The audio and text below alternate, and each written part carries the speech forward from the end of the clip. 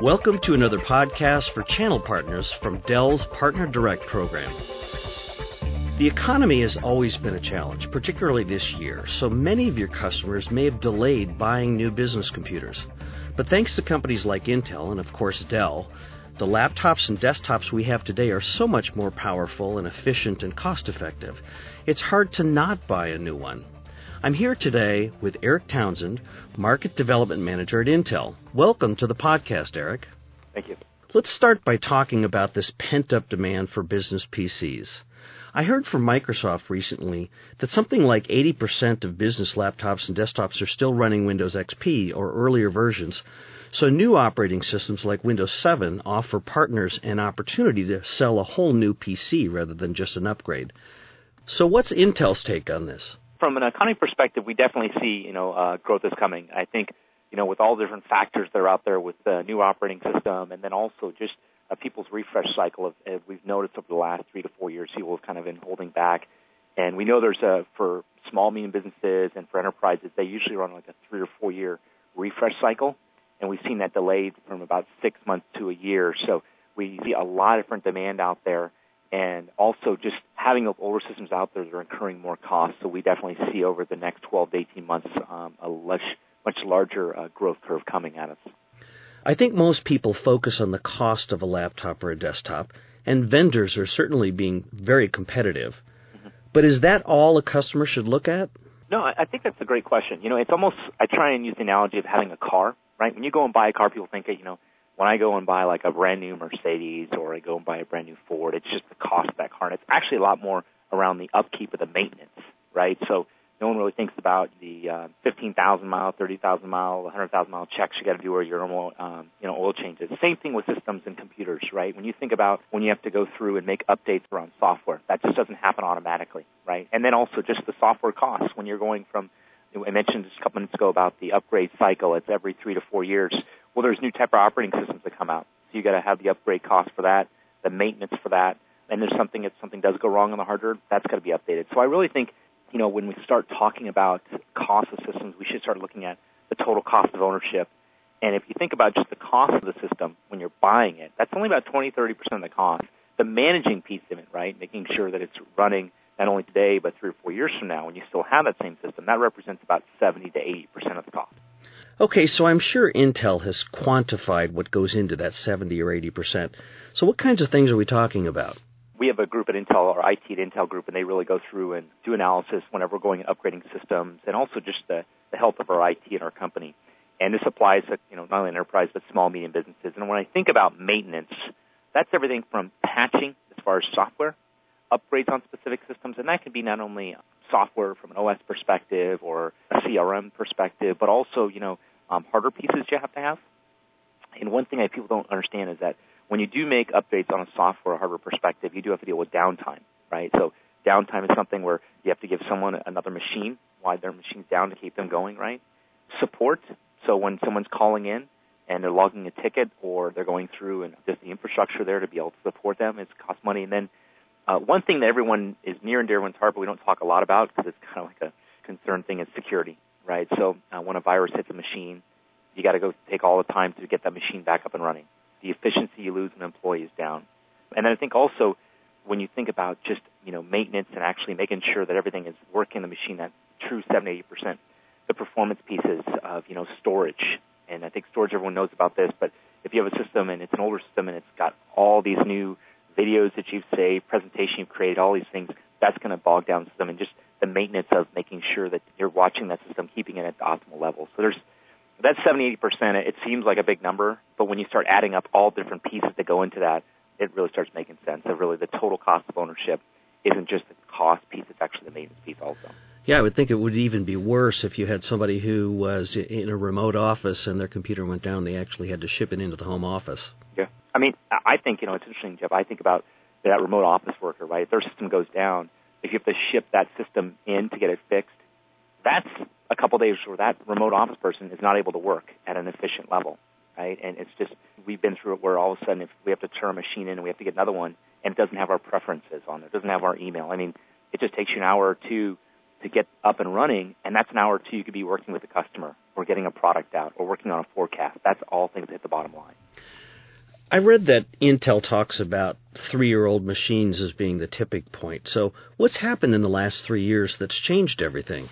That's a good point. Like everything, when we're looking at our technology, obviously speeds and feeds, everyone hears that from Intel. We're always evolving our technology from starting at the wafer, making that smaller, to the encoding, just lots of different things. But I think if you look over the last 3 years, really understanding the environment and how security has changed, a lot more threats out there, and really focusing on this total cost of ownership, the manageability aspect of systems. And so there's Dell has some new systems out. They've been actually out for a little bit of time on the desktop and notebook side, and they're Dell vPro systems, and vPro's actually made a big difference from just managing systems, not only in a normal office environment where you're in the same building and you're managing that building, but also remotely, remote office workers, or if you're a channel partner, you're doing managed services and helping that type of environment and that type of business model.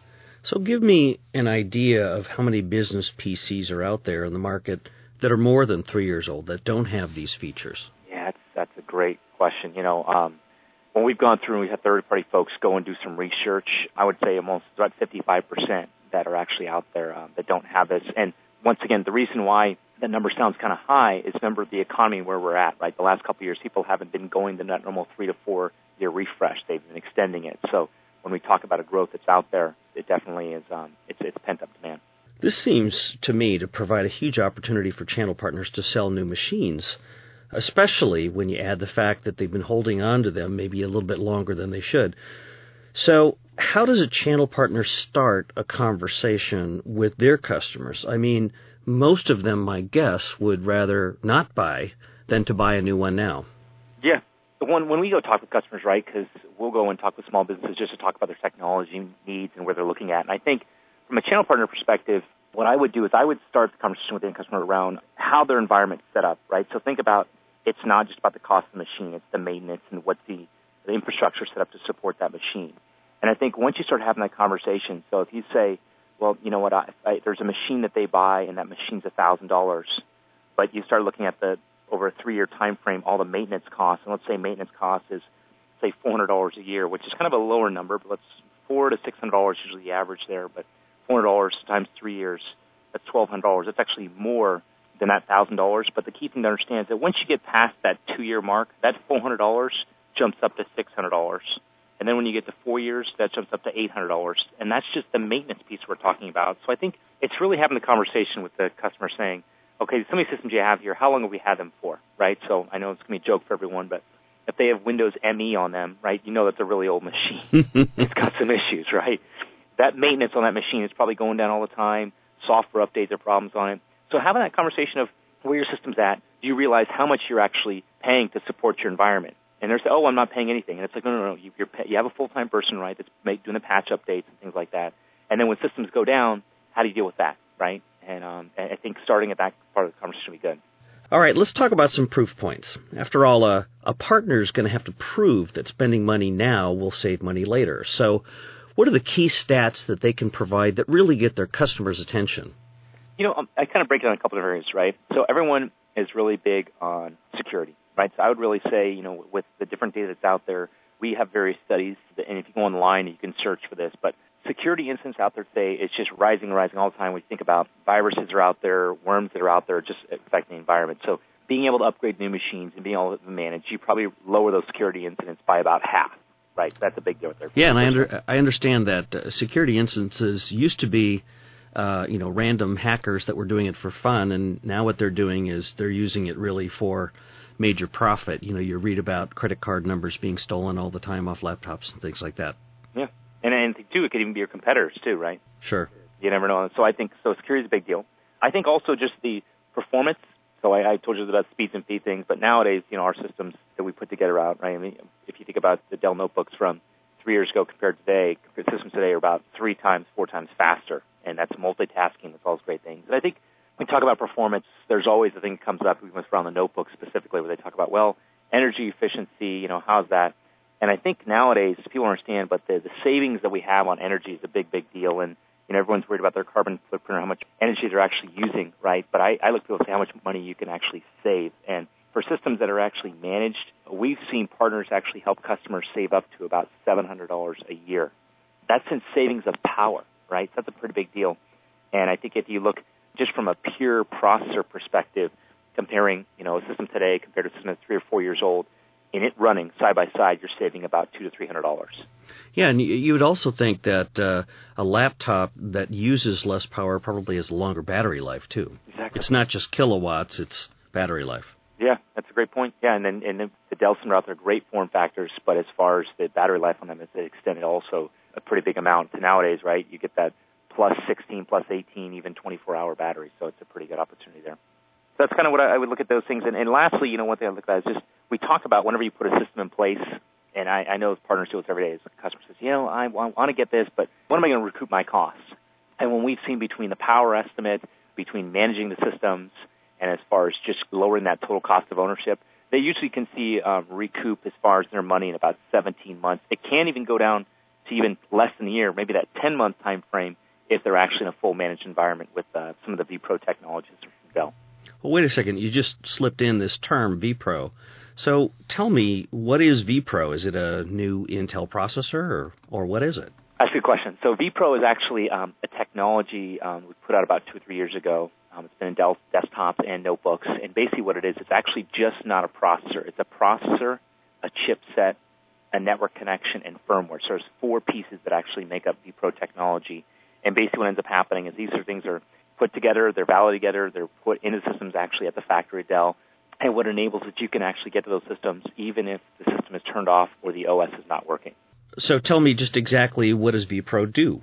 So vPro, what it basically does is that, I mentioned there's the 4 pieces. There's a processor, chipset, network connection, and firmware. That firmware, what it is, it's basically got some code inside of it, and it helps that you can manage the system better. And what I mean by that is when I say the word manage, right, for partners that are out there, you'll have a management console, right, that you'll use. There's all different types of ones out there, from the large Microsoft SMS all the way down to the smaller ones that are like the enabled technology level platforms where you're managing an end customer environment.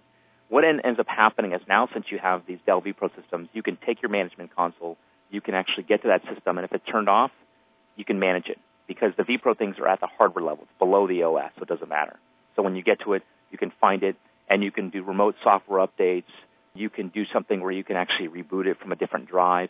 It basically gives a capability so you connect the last mile with that system. You don't have to be dependent on, once again, the save an OS, or if it's turned on, you can get to that no matter what state it's actually in. So it's hardware and OS independent. Exactly. Well, let's talk about the biggest and most important question. New technology like vPro is great, but what does it mean to a channel partner that's trying to generate revenue now? Talk with partners all over the U.S., Jeff. And whether you're in New England or you're in the Southwest, everyone that's out there looking, talking to customers are saying, what's new ways I can get revenue? What's new ways that I can actually help my customer? And those actually work perfectly together. And it really comes down to the innovative services that you're providing to your end customer. And I make this clear. If you're not providing services today, you need to do that.